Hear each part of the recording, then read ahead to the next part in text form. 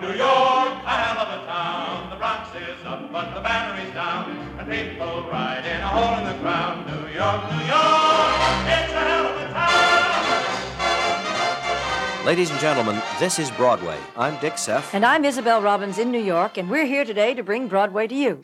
And our guest today is an actor who never disappoints his audience. He's won so many awards for his performances, topping them with his Tony for his portrayal of Jack Jefferson in The Great White Hope some seasons back.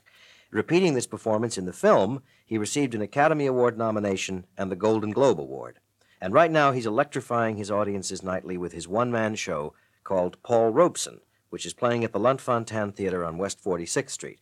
We're very pleased to welcome Mr. James Earl Jones. Welcome, Mr. Hi. Jones. Thank you. That is quite a powerful performance you give there. I was a little limp when it was over with. I assume you did an awful lot of research and talked to an awful lot of people who knew Mr. Robeson. And did you find a lot of sympathetic people to talk to? Well, I'm still meeting people who knew him, and of course, the sympathy is very strong, yes. I think even his enemies loved him when he was alive and in the deepest part of his controversy in this country and during the Cold War. There's even on the tapes of the House Un-American Activities Committee, the men who were most hard on him were also able to make jokes with him about football and so on, about his early days in America. And what did you hear these on tape or on records? Well, Or just look at the transcripts? Well, they're transcribed and also on their tapes, yes. You must be living this. You live this every day. I mean, I think for quite a many years after this, you're going to be living Paul Robeson. No, we all live his tragedy, that is the tragedy around his life. And I think, in a way, now that he's dead, more people who had specific feelings about him can come out and speak those feelings without having to account for him, because if we had to account to him while he was alive, it would have evoked a lot of guilt in all of us who allowed those things to happen to him. Oh, yes. What kind of response is there? Can you sense pros, cons in the audience?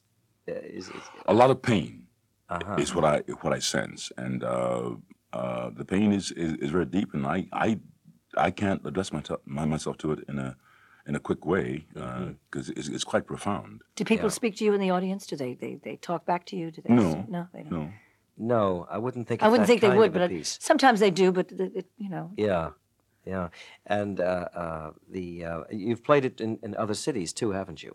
Yes, we've been on the road for 4 months now before New York. Yeah. Well, that's fascinating. Oh, And yes. thank you very much for talking with us about you. Paul Robeson. That was the 1970s. And here we are, 30 years later. I'm still Dick Seff. And I'm still Isabel Robbins. We are delighted that these interviews live once again. More than 3 decades after they were originally recorded. Thanks to the Broadway League And the American Theater Wing. We are so proud that this is still Broadway. So, ladies and gentlemen, put some excitement in your life. Oh, yes. Go see a Broadway show. Go see Paul Robeson. It's quite an experience. Or James You'll Earl never get Jones over it. as Paul Robeson. Yes. Thank you, Mr. Jones. Thank you. Thank you. It's good talking with you. It's a hell of a town. For more about the excitement of Broadway today, in New York and around the country, visit BroadwayLeague.com.